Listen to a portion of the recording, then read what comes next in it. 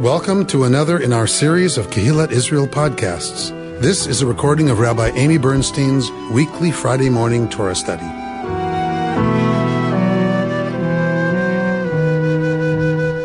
In our last Torah portion, Tazria, we are coming into, we came into a discussion of leprosy. We came into this discussion of some kind of skin affliction that also can be found on walls of houses. So we know that this is not, this is, right? So we know this is not Hansen's disease, right? So when we think, this is usually interpreted as leprosy, we've kept that English translation even though it is completely inaccurate. Because I think the reason they've kept the word leprosy as the translation is because we don't have a good translation for what tzara'at is. And the other reason is because I think leprosy had a real charge around it that was helpful.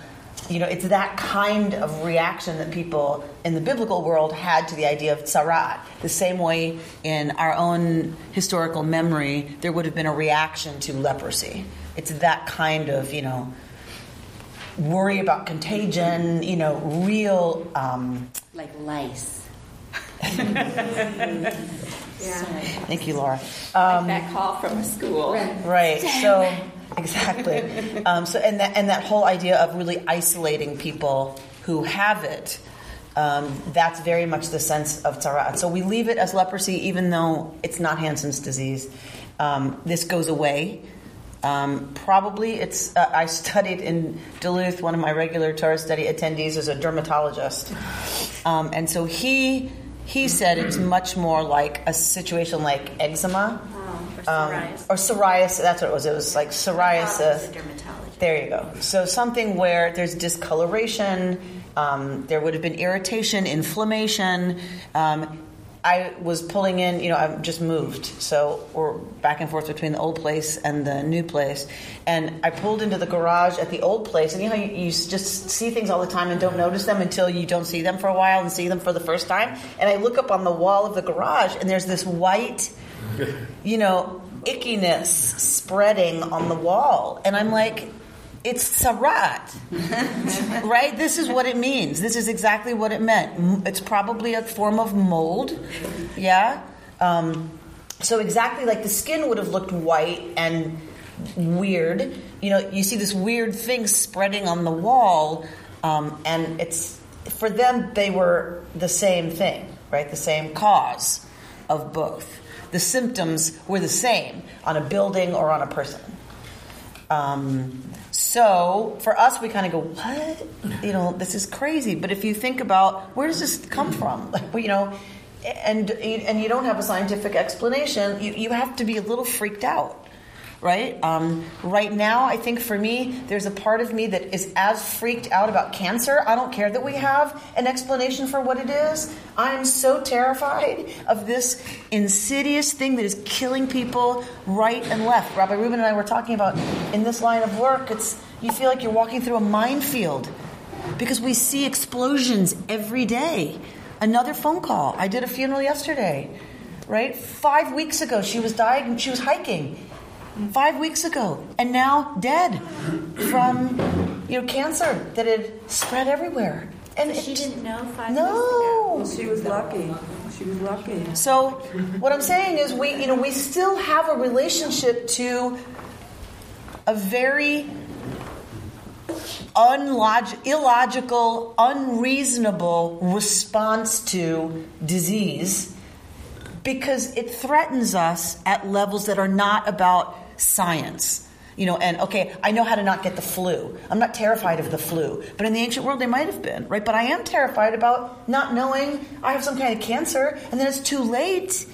So we still do really understand, that kind of visceral reaction to illness that is inexplicable to us. Even though, like I said, with cancer, we know the science, we're not sure yet how you get it, why you get it, how you prevent it. And so it has this terror with it for some of us because we don't know what causes it. We know some things that cause it, but not everything, and how to stop it. Well, it changes weekly if you listen to the media. Correct. And the media is so responsible for us all thinking we're going to get it. Where in those ancient days, communication was a little different. Correct. Exactly. So just psychologically, I think we can take it on and... So we do have a psychological kinship with these people who lived thousands of years ago and we're going to explore, their system for dealing with some of this. And then I want to bring it back, of course, as always, to us in our time. See, the thing about this is it was visible. Right. Unlike a lot of sicknesses. Correct. You clearly saw this, and if you saw it on a wall, clearly was there. It's also always interesting to me that there was a sense that a house... when we think of a house, we think of the walls. I'm thinking more like a home can be diseased, which leads one in a whole other direction. Yeah. Not so much the wall, but that they're just as people can be kind of out of sorts, that a home or a family can also be kind of out of sorts. Yeah. Well, also our bodies house our souls, in a sense, so it can be... Which was certainly their understanding. They had a much more integrated understanding, even though sometimes that leads in a kind of direction that we wouldn't want to go. They did really understand the spiritual and the physical to be completely manifest in one another, which is why Tazria carried such a scary implication about if there's something on the walls, there must be a disease in the home. And that's not a direction we want to go. Or I certainly, as a progressive Jew, am not going there. But I do respect that they saw those things as inseparable. Well, there's also a sense that the land could be polluted. Yeah. When we think of the land being polluted, we think of pesticides. But I think in the Torah, when they talk about the land being polluted, that within society and within the way people live, there can be sickness as well. So they understood it's kind of very modern. Sin contaminated not only the cultic space, but the ground itself. So that is how, in part, the understanding of exile being the result of sin, as a consequence of sin, made sense. Enough corruption, enough sin, meaning how people behaved with one another, enough wrong going on, and the land is contaminated to the point it spits the people out. Literally, that's how they understood it. So for us, I say to my bar and bat mitzvah kids who are studying that particular parsha, I'm like, hello, we are literally poisoning the ground out of our own sinfulness, right? It is our They were greed. really ahead of their time. I really think we are coming back in that way, right? To some kind of understanding that you cannot separate the two. I can't separate my greed and my consumerism anymore, right? That sinful behavior. I can't separate that anymore from toxicity of the planet, of the ozone, of therefore other life forms being killed, or the tadpoles that are all misshapen, right? That we're warping nature itself and could destroy the planet itself if we don't start to turn this ship. So we look at ground like as a collection of atoms, and whereas when we look at ground, we look at it as a physical thing. And I don't think when they said the land, they were necessarily talking about. They were talking about the physical land, but it had other dimensions. They didn't separate out the atoms and the morality, kind of the way we do. Right, and so what I'm saying is I think we're coming back to a place of understanding the integration of these different levels of existence. Speaking of greed, I just think what is so horrifying is what's happening, what we're finding out about General Motors right now. Tell me, I've been in a hole. For 57 cents, they could have changed a part on the, I guess that's called the ignition, and people have died because of it. And it could have been changed. They knew about it years ago. 57 cents a car. Yeah. Well, plus So later, 5-10 million cars is a lot of money. Are they setting up this new female CEO. They knew about it. They installed her. The car gal. That's I was when they so talked to suspicious her. when they installed her because I represented General me Motors too. in my very first legal job 30 years ago jeez. for the GM engine switch. Remember when they had the Chevy engine in the Oldsmobile, and they knew about it. It was just something they did. Yeah, they So said that's right not now. anything confidential. So Toyota. when I saw that, I was just like, something's going on here. That's a big setup. And there it is. And there it is, right? Yeah, even when. That our immorality, our greed, leads to really dire consequences. And we do not tie those together nearly strongly enough anymore. They did. So let's look a little bit at this, and I want us to. So as we read, let's hold all of this as the context for our looking at the actual Torah text, which begins at 14:1 in your green book. It's 659. What in the red? 660 in the red. All right, somebody want to begin? Adonai spoke to Moses, saying, "This shall be the ritual for a leper upon being purified. When it has been reported to the priest shall go outside the camp. If the priest sees that the leper has been healed of the scaly affection, It's affected. The skin is affected. right? The priest shall order 2 live pure birds, cedar wood, crimson stuff, and hyssop to be brought before the one to be purified. The priest shall order one of the birds slaughtered over the fresh water in the earthen vessel, and he shall take the live bird along with the cedar wood, the crimson stuff, and the hyssop, and dip them together with the live bird in the blood of the bird that was slaughtered over the fresh water. He shall then sprinkle it 7 times on the one to be purified of the eruption and effect purification, and he shall set the live bird free in the open country. The one to be purified shall wash those clothes, shave off all hair, and bathe in water, and then shall be pure. After that, the camp may be entered, but one must remain outside one's tent 7 days. On the 7th day, all hair shall be shaved off of head, beard, if any, and eyebrows. Having shaved off all hair, the person shall wash those clothes and bathe the body in water, and then shall be pure. On the 8th day, that person shall take 2 male lambs without blemish, 1 ewe lamb in its first year without blemish, 3/10 of a measure of choice flour with oil mixed in for a meal offering, and 1 log of oil. These shall be presented before Adonai with the person to be purified, and the entrance of the tent of meeting by the priest who performs the purification. Go on. I'm stopping here. Would somebody else like to? Somebody go on. The priest shall take one of the male lambs and offer it with the log of oil as a reparation offering, and he shall elevate them as an elevation offering before the Lord. The lamb shall be slaughtered at the spot of the sacred area where the purification offering and the burnt offering are slaughtered. For the reparation offering, like the purification offering, goes to the priest. It is most holy. The priest shall take some of the blood of the reparation offering, and the priest shall put it on the ridge of the right ear of him who is being purified, and on the thumb of his right hand, and on the big toe of his right foot.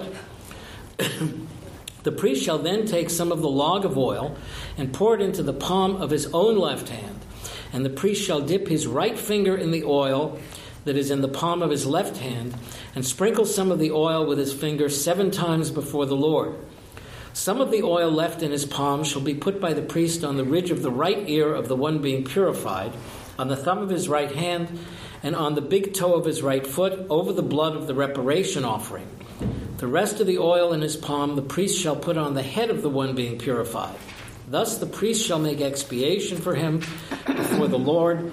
The priest shall then offer the purification offering and make expiation for the one being purified of his impurity. Last, There's more. but not least, God forbid. I added that. That's not it. The burnt offering shall be slaughtered, and the priest shall offer the burnt offering and the grain offering on the altar, and the priest shall make expiation for him.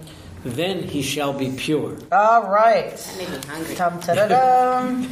I want to ask why we view this as a holy book. This is such mumbo jumbo, if you don't mind my saying so. It's spooky. I mean, it's it's witchcraft, and we're revering this. I don't get it. Okay. Because it's of its time, Out there. and because people needed somebody to do something It's for ritual. them. And the And ritual. this was a ritual, and it had a calming effect, like any ritual does. All right. So these are the questions. These are the questions, right? This is my job security, right? If this question doesn't come up, I don't have a job, right? So I love this question because my whole life is about answering that question. Why does it matter? What does it have to say to us, right? Why is this in any way holy? Let's go. And your answer is, don't ask. I know I miss Reuben at times like this. Right. Turn the page. And by the way, there's supposedly no excess words in the Torah, and this is a lot. It's a lot of words. This is It's a lot of words. The writing. person shaves all his hair off twice. It is fascinating to me. Like a waste of words. It seems like a waste of words. Okay, so we're holding all of that in our sacred space. Love that. Love that. All right, so this shall be the ritual for a mitzorah. What is a mitzorah? Where are you starting? So At the beginning. Where am I starting? I'm starting at the beginning. This shall be the ritual for a mitzorah. The leper. unless you read Motzi, As she says in English, a leper. Okay, mitzorah is from one who has tzara'at. Right? Tzara'at is the condition. Mitzorah is one who is dealing with tzara'at. So leprosy, leper. Right? That's the linguistic connection in Hebrew. We're going to see, Bert's already hinting at it. We're going to see where the rabbis go with that. We're not going to spend a lot of time on it, though. Mitzorah, singular, like the person who's got it, or is it The person who's got it. everybody who's dealing The person with it? who's got it. Okay. So, yeah, the one who has it. All right. This is the Torah HaMitzorah, the Torah of the Mitzorah. On the day, or regarding the day, teherato, that person is tahor, is purified. So this is not about leprosy. What is this about?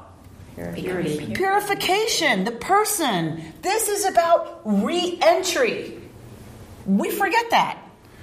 This is about chemo is done. Radiation is done. It's months later, the scans are clear. Oh, do you have a phone call? Do you have a phone chain to let people know that? Is it an email that you sound out? Is it Caring Bridge? Right? We forget that we have no way of telling one another, I'm back. It's okay. It's all gone. I want to be regular again. I want to be normal again. I want to be part of the community again and not a cancer patient.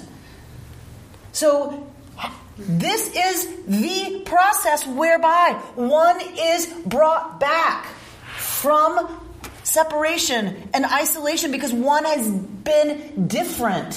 One has been physically or otherwise, because they tied it to more than just the physical, different. Now, how do we come back from that? So that's the focus of our Parsha. That goes for me to why this is a sacred text. Because it cares about bringing people back in when they have experienced something like this. And we, frankly, do not honor that very well at all in our culture. Richard? It seems to me also that the ritual that the leper has to undergo is really less for him or her than it is for the community.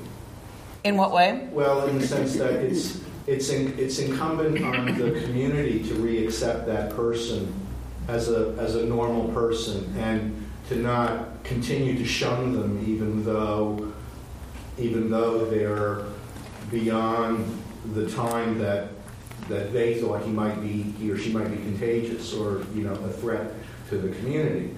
So that's why, to some extent, you need to dress it up with a priestly ritual to telegraph to the community, hey, this person is okay, no longer shun him, accept him into your activities, and so on. So the ritual doesn't so much change the person, it changes the community's perception of the person and obligates them to accept the changed status of the person, as now they have to take that person back.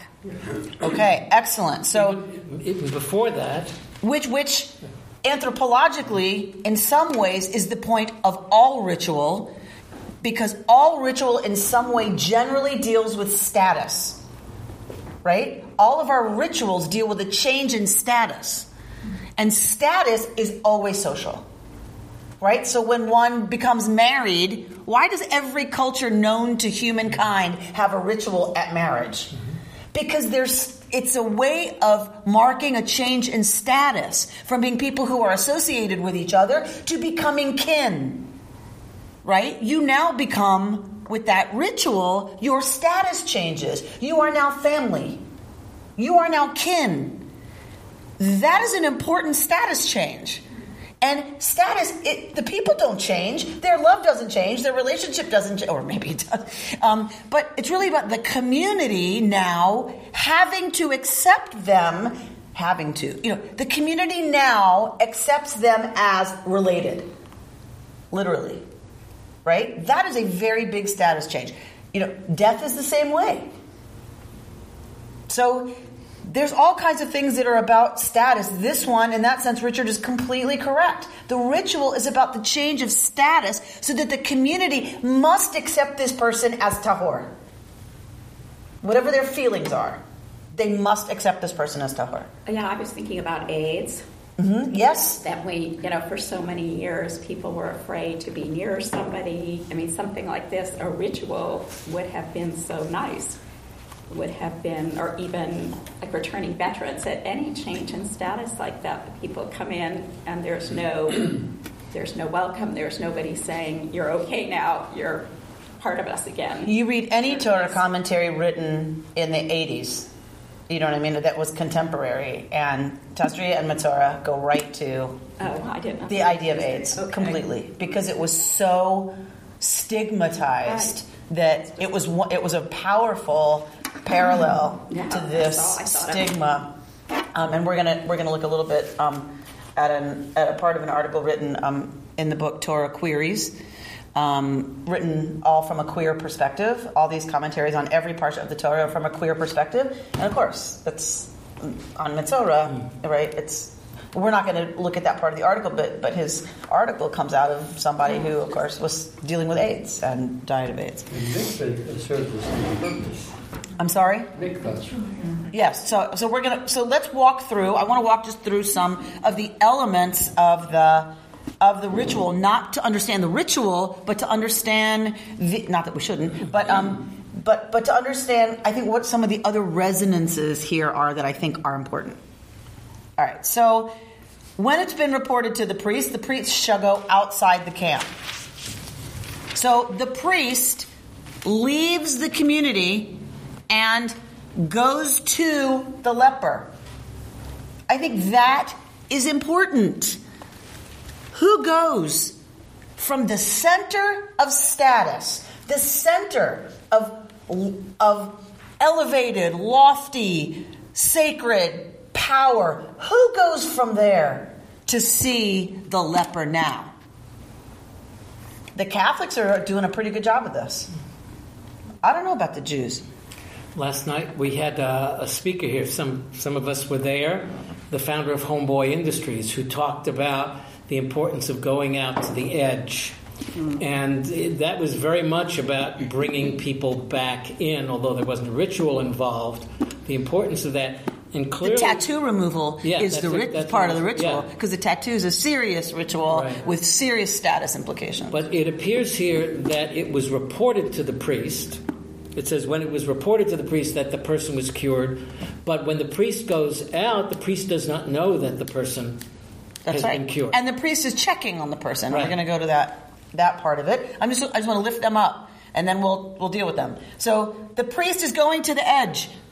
The priest is going outside the camp to the leper. I think this is critically important. The priest, right, shall see if he's been healed of the scaly affection. So the physical change, right, that marks, the ordeal itself is over. The priest shall order 2 live birds, cedar wood, crimson stuff, and hyssop. Where do we see cedar wood, crimson stuff, and hyssop? We've seen this before. And you won't remember where you've seen it before. The Mishkan somewhere? Mm-hmm. Very interesting. So, Mishkan. That's the stuff. This is the ritual paintbrush. You tie them together, and it's a ritual paintbrush. The priest shall order one of the birds slaughtered over fresh water in an earthen vessel. What happens if you slaughter a bird over a bowl of water? The blood drips. The blood goes into, rather than wherever it would go otherwise, it goes into the water. Okay? So, what's going to happen now?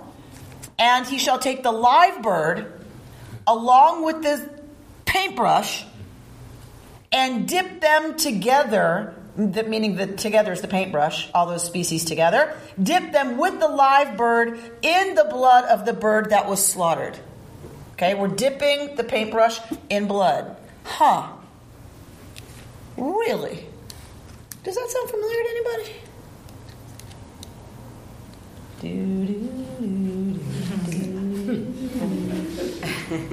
Passover? Oh. Talk to me about Passover. Sarah just got it. When do we take... The door. We don't have any problem with that ritual. We see some power in that. Or at least some of us do.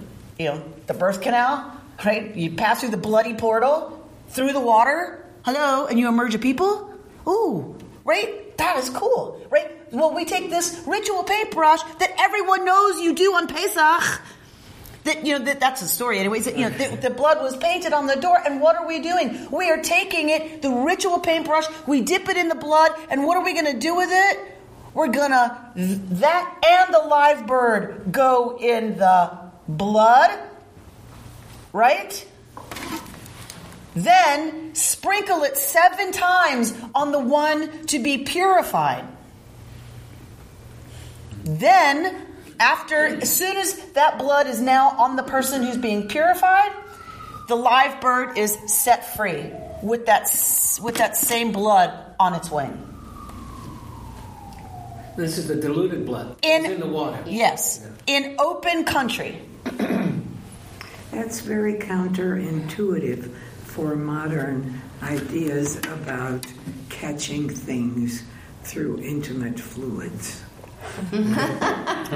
But the bird doesn't have anything. The bird doesn't have tzarat. The bird is a representation, right, of the former status that now is dead. It's gone. So that it's a representation of that condition, and the live bird is dipped in that condition and set free in open country. Why?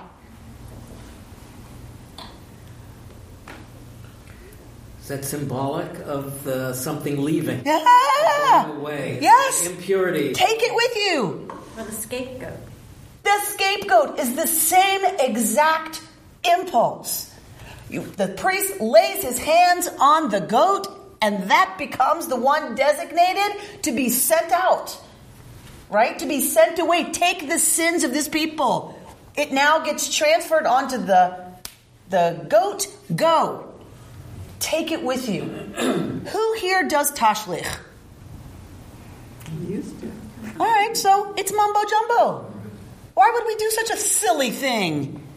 Because we still understand the power of designating this. We use birdseed, those of us who are ecologically correct. This birdseed, right? I transfer. I kneel in front of my daughter and have since she could walk at tashlich, because we did it during the day. And I say to her, what does mommy need to ask forgiveness for from you? And she would say, when mommy yells. Okay, so mommy's really sorry for yelling. And I really promise, I'm going to try to notice that I'm about to yell, and I'm not going to yell. Hopefully, as much in this coming year. Throw the birdseed. What else does mommy need? Right? This was, for me, by far the most powerful ritual of my year. It remains the most humbling and powerful ritual of my year. Do I think the birdseed makes me less impatient? No, right?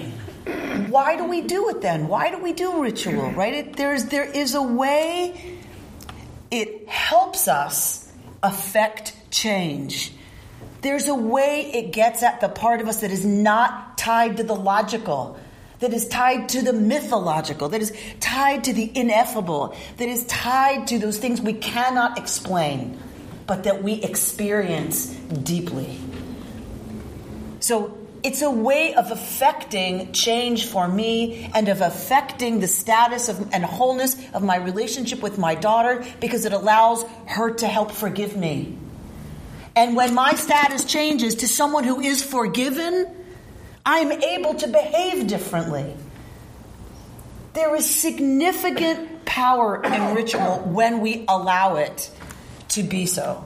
And we, in our rational age of reason, capital R, post-enlightenment, attachment to everything has to be about logic and reason, we have lost, I believe, that's why I sit in this chair, some of the power.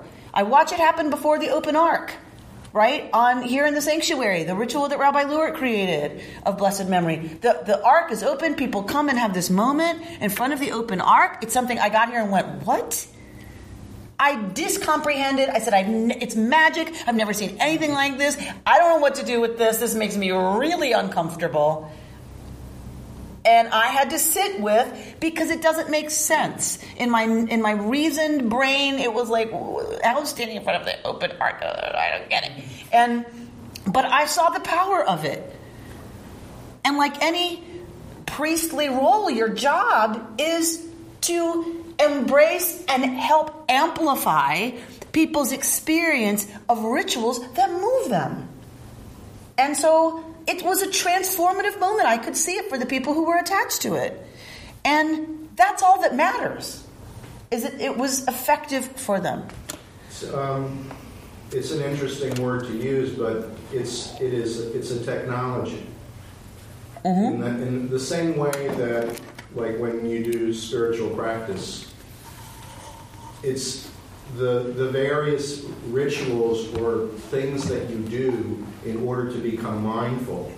It's not about the ritual, it's about becoming mindful. So during Tashlich, whether you're throwing birdseed or breadcrumbs or whatever, there's no magic in the birdseed or the breadcrumbs, but it is a technology for making you more aware of the things that you need to focus on. And a transition, right? So some kind of change. So then the person is going to wash their clothes, shave off their hair, and bathe in water, and then shall be pure. So this is, as Mickey suggested, mikvah. This is mikvah. And once again, a ritual that we have really lost touch with. And when I was doing conversions in Duluth, there was no mikvah that we could use. The only mikvah was an Orthodox mikvah, and they would not allow us to use it for the purposes of conversion, of course. And so the only place to do mikvah was the lake. Well, you have the land of 10,000 lakes. You have the lake, right? The largest body of fresh water in the world.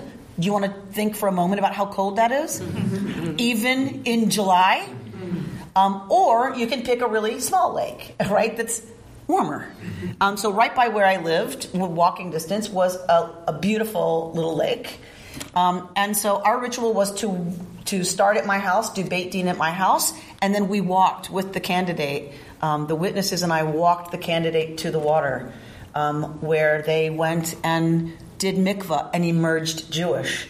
And walking home, I said to them, these are your first steps into Jewish living and Jewish life. And we walked with them. And when we got back to the house, people are there that they had invited, singing Siman Tov and Mazel Tov, and we had a Seudat mitzvah, a meal of celebration for a mitzvah. So it changed forever my understanding of mikvah, because it was the central ritual.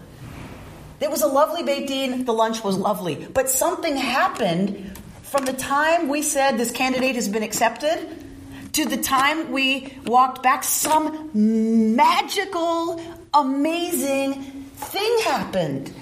They became Jews. They emerged, reborn as Jews. It was so mind-blowing every time, because it was different every time. And the power of that, I just feel like we need to figure out what our connection to that is. I'm not saying it needs to be exactly, what mikvah obviously was understood to be in the past, but the power of mikvah to change us is seriously, wonderfully available if we can get past our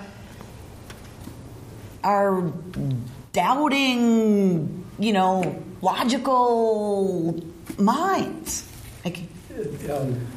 Malibu Community, also Reconstruction's congregation, they're going to be putting up a new facility in which they're going to have a mikveh there. Mm-hmm. So it's something to consider. Sure. It's closer than schlepping to Peter Roberts. So we go to AJU. We go to American Jewish University, where there is a beautiful mikveh. It is a beautiful community mikveh, and it is the only community mikveh west of the, what's that big river? Mississippi. Thank you. West of the Mississippi. Well, this is a little, an aside on the mikveh is, I think, for me, not just a block of rituals being useful for helping us change our status, but the mikveh in particular was always understood as, isn't that something that's denigrating to women because you're dirty? I mean, that's the only ritual I was aware of growing up. I know. Never replaced that with any other awareness of what its use is. So that's another place to re-educate people what it's about. Right. What about the idea of fresh running water in a mikveh, where they bring ice cubes into there to get their water, because the water can't. That's how they evidently transport it there.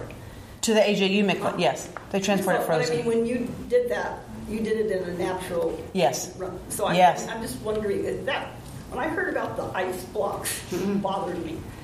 Because there's something about running water that purifies. It takes things away, it brings things in, where you get a contained kind of situation, and everybody's doing it.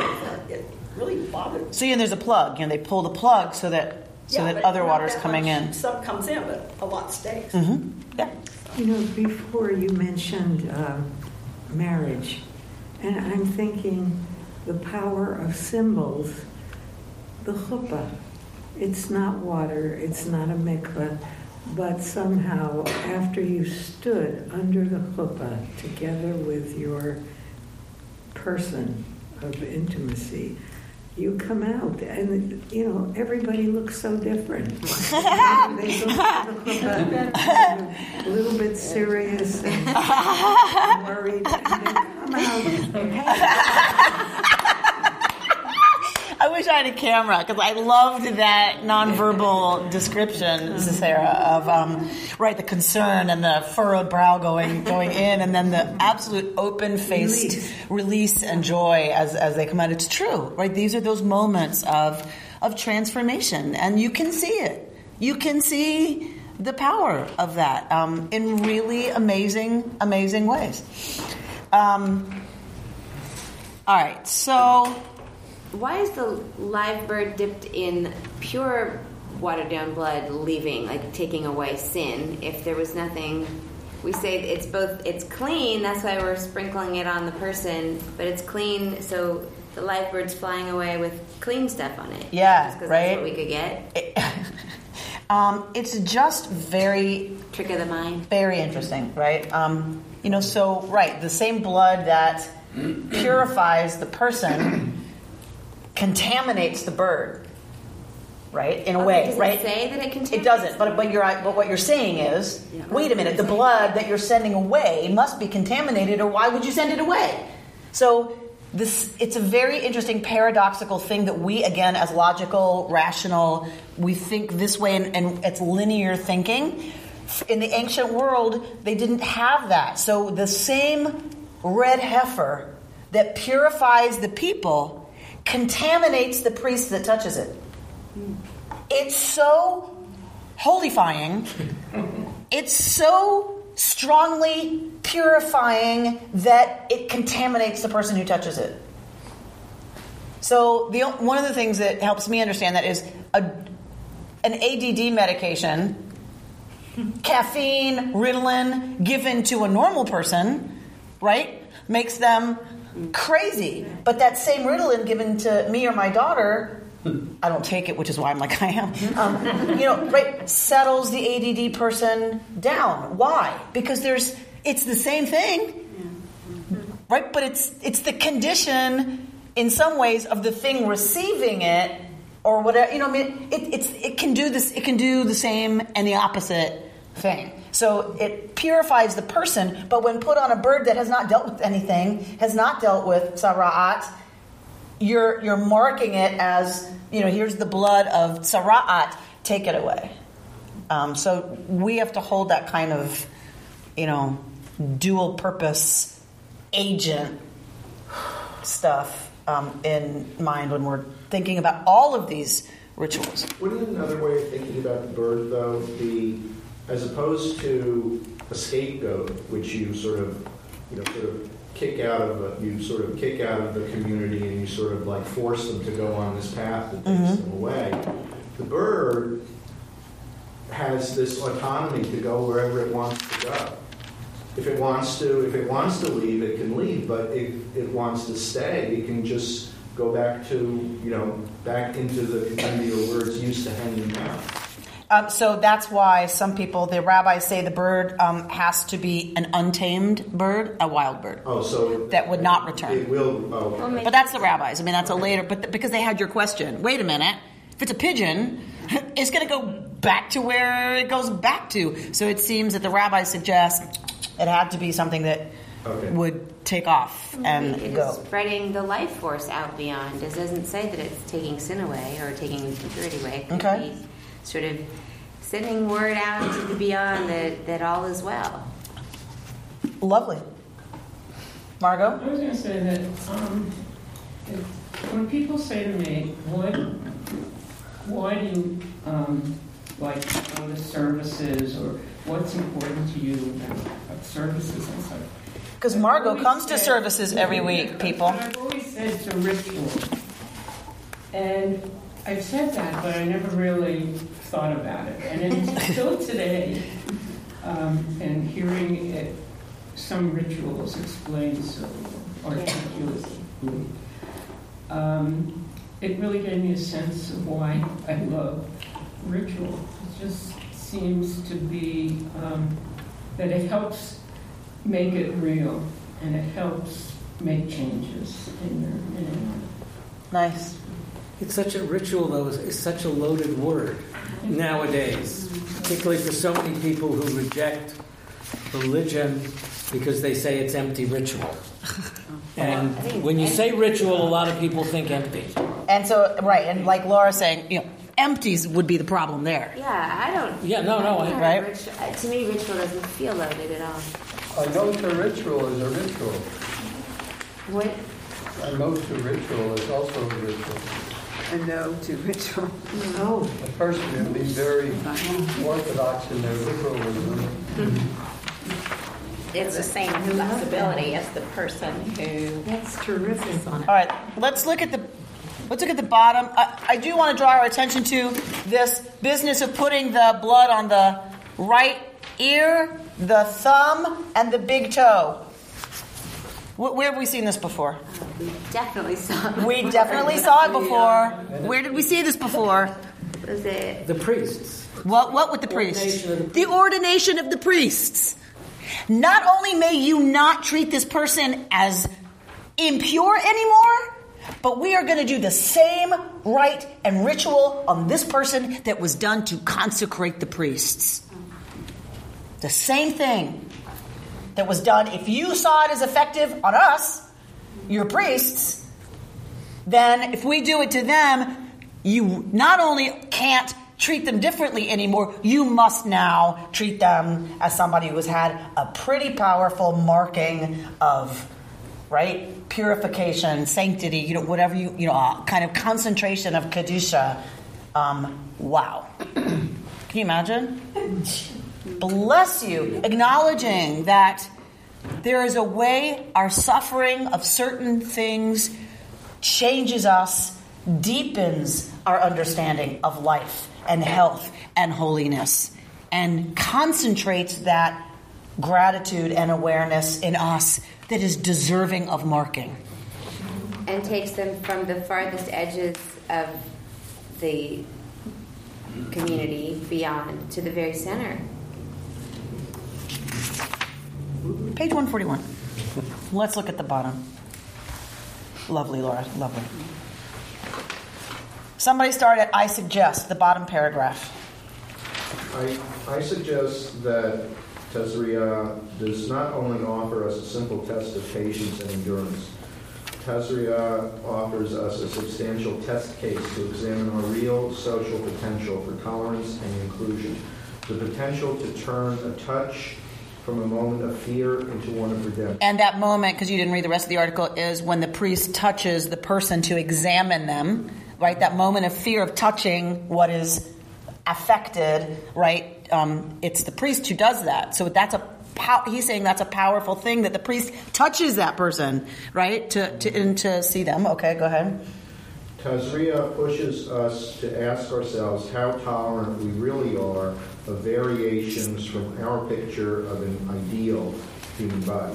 How willing are we to examine, look into, consider, and understand these differences carefully before throwing them into one generalizing basket of rejection?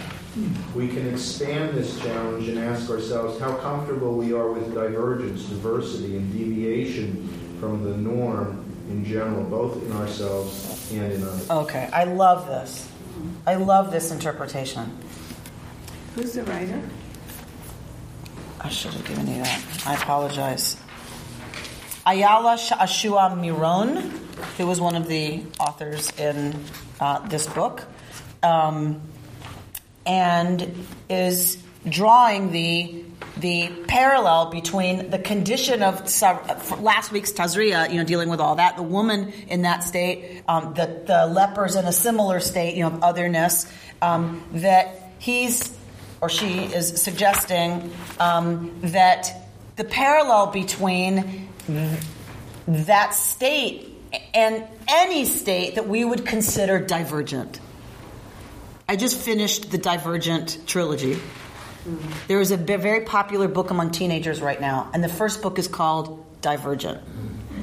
And I am thrilled that this is a popular book among young people. It's a little dark. It's a little Hunger Games-ish. So that part's scary to me, that our kids are relating so clearly to violence as possible, is happening to them.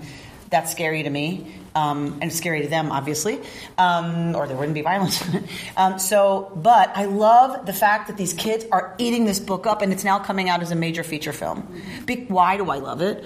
Because the character is divergent, and in her society, that is a death sentence, being divergent, and she's the heroine. Right? And so it's like these kids are flocking to a story where the person who's the center of the story is divergent. How wonderful is that? Right? It's not the normal, the most healthiest example of what the media would tell us is the most beautiful example of the species hunting down the divergent. It's I mean, that's kind of the premise of the story. But of course, the heroine is divergent. That's the hero of the story, is taking out the perfect, examples of what we think is supposed to be normative. That's oppressive to them. And I'm like, yay! Maybe this generation is gonna get it, right? We have gender non-conforming people in high school suing the school district because there's not a bathroom for them to use. Wow! Terrific!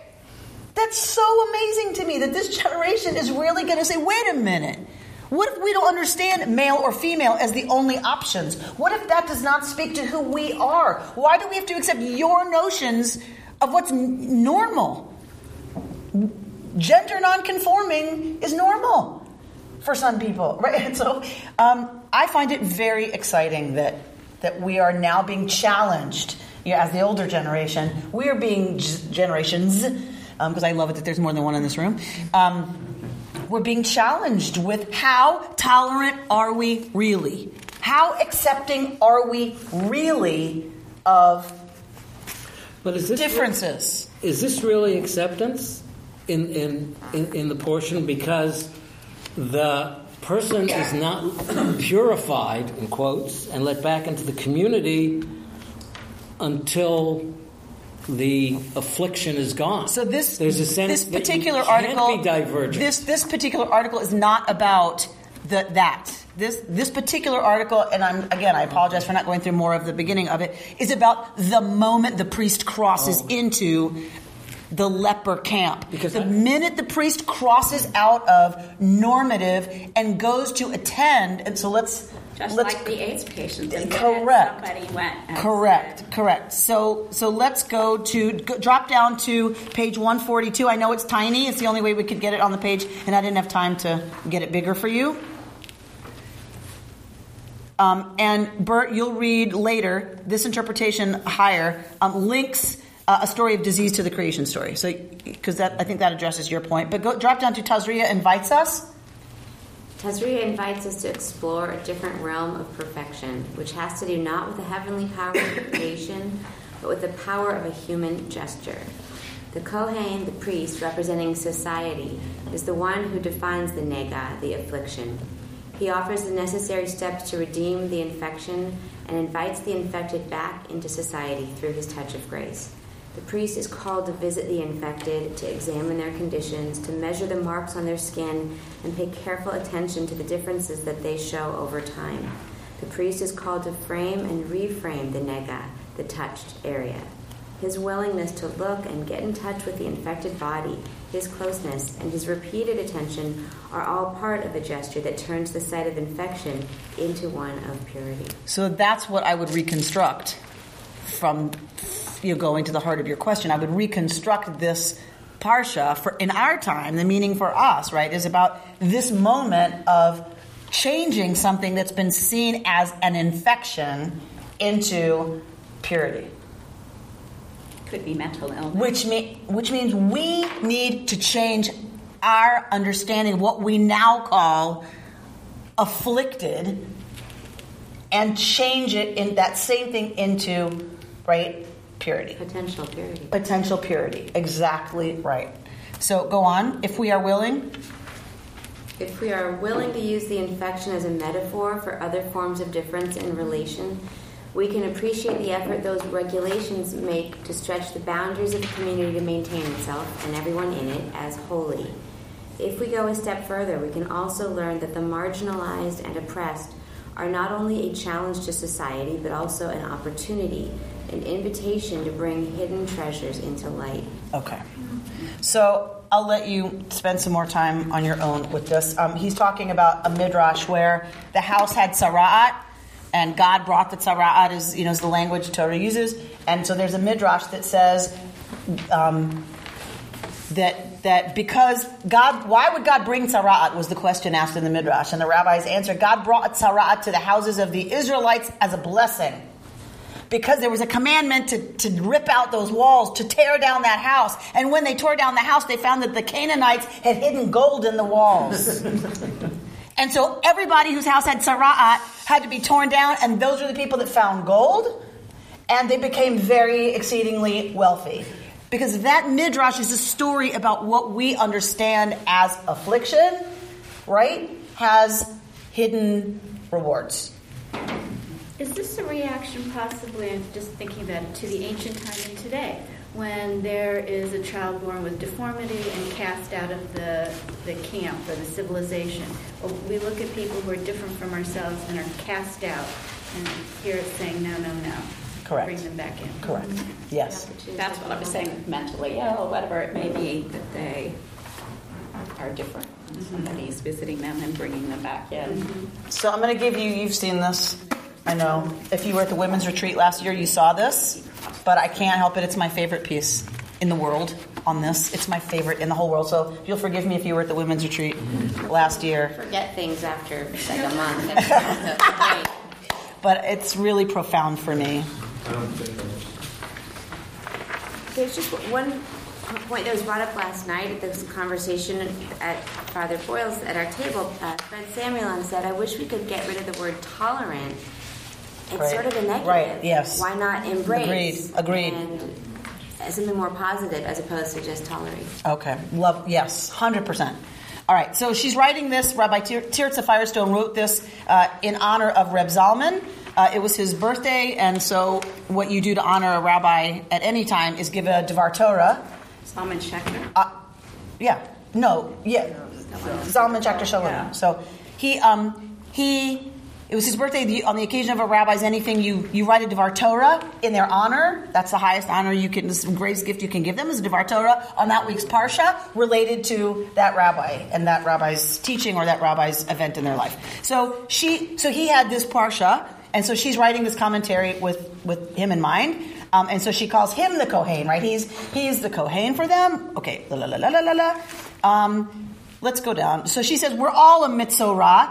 And she says, another way the rabbis play with mitzorah, which the rabbis have several ways of playing with it, because of course they have similar questions to us, right? What's the meaning of this? Why is it still relevant to us? Why would we deal with this parsha? Right? How can it have any relevance to our lives? Mitzarah. Okay, what are we going to do with that? Because there's, the Torah is written by God and there's never a wasted word, and there has to be deeper meanings than just this means leper. Can't be. Of course not. So one is motzi, shem, ra. So I hate printing, so I wish I could do cursive, but no one can read it then. So the rabbis say, don't read this as leprosy, God forbid, there's more going on there. Mitzarah is an acronym. It's an acronym for Motzi Shem Ra. Motzi Shem Ra. One who brings about an evil name. How do you bring about an evil name? Gossip. So for the rabbis, this is about Lashon Hara. This is about gossip and ruining people's reputations. And it is a very serious situation. All right. But this one that Rabbi Tirza Firestone plays with is matzah. It's also an acronym, of course, because there's lots of levels of God's brilliant teaching for us. Matzah ra. What is matzah? Found. Good. Found what? What's ra? Evil. What is going on? What's the condition that's really going on? Is we look in the place of what should be sustenance, and we found matzah ra. Matzinu ra. We found instead negativity. When we looked into the depth of our birthright and lineage, we found stagnancy instead of running water. We found isolation and separation, not the big view. Matzinu, we found ra, negativity. We are all the mitzorah at one time or another. And so what happens? We have to literally go out of the machaneh, out of the mainstream. There we are followed by the Kohen, who for so many of us, of course, in their case is Reb Zalman. And she goes through a bit about how he affects change, but then drop down to these are our shamanic rituals. These are our shamanic rituals. And the one that we have found for coming back into the camp, to bring our riches back into the machaneh, has to do with 2 birds, a cedar branch, crimson wool, and hyssop, along with the running water. Birds are a symbol of the soaring human spirit, the spirit that's alive within us. Notice that we take 2. One is saved and one is killed. Why is that? The one that's killed has to do with that part of our spirit which has to be exchanged, sacrificed, so that we can fly free. In order to soar, in order to really have mochin de gadlut, expanded consciousness, some part of us must be sacrificed. Each one of us knows this in our own personal lives, and we certainly know it as a people, as a nation. On the way to being here now, renewing Judaism, we have suffered an incredible loss. One of our birds, the twin bird, has died, and on its wings come us. And having survived this loss, we know that we are never going to be the same. When we have come to consciousness, we know that we are inalterably changed by this sacrifice. Our twin soul, perhaps the innocence in us, or the people that we had to leave in order to be where we are now, is gone. We are marked. And so the Torah tells us in its deep wisdom that our wings are dipped in the blood of our twin soul. That blood is on our wings as we soar. But do we soar? And we're lifted off into the fields to fly freely. You've been listening to Rabbi Amy Bernstein's Friday morning Torah study from Kehillat Israel in Pacific Palisades, California. For more information, go to our website, www.ourki.org.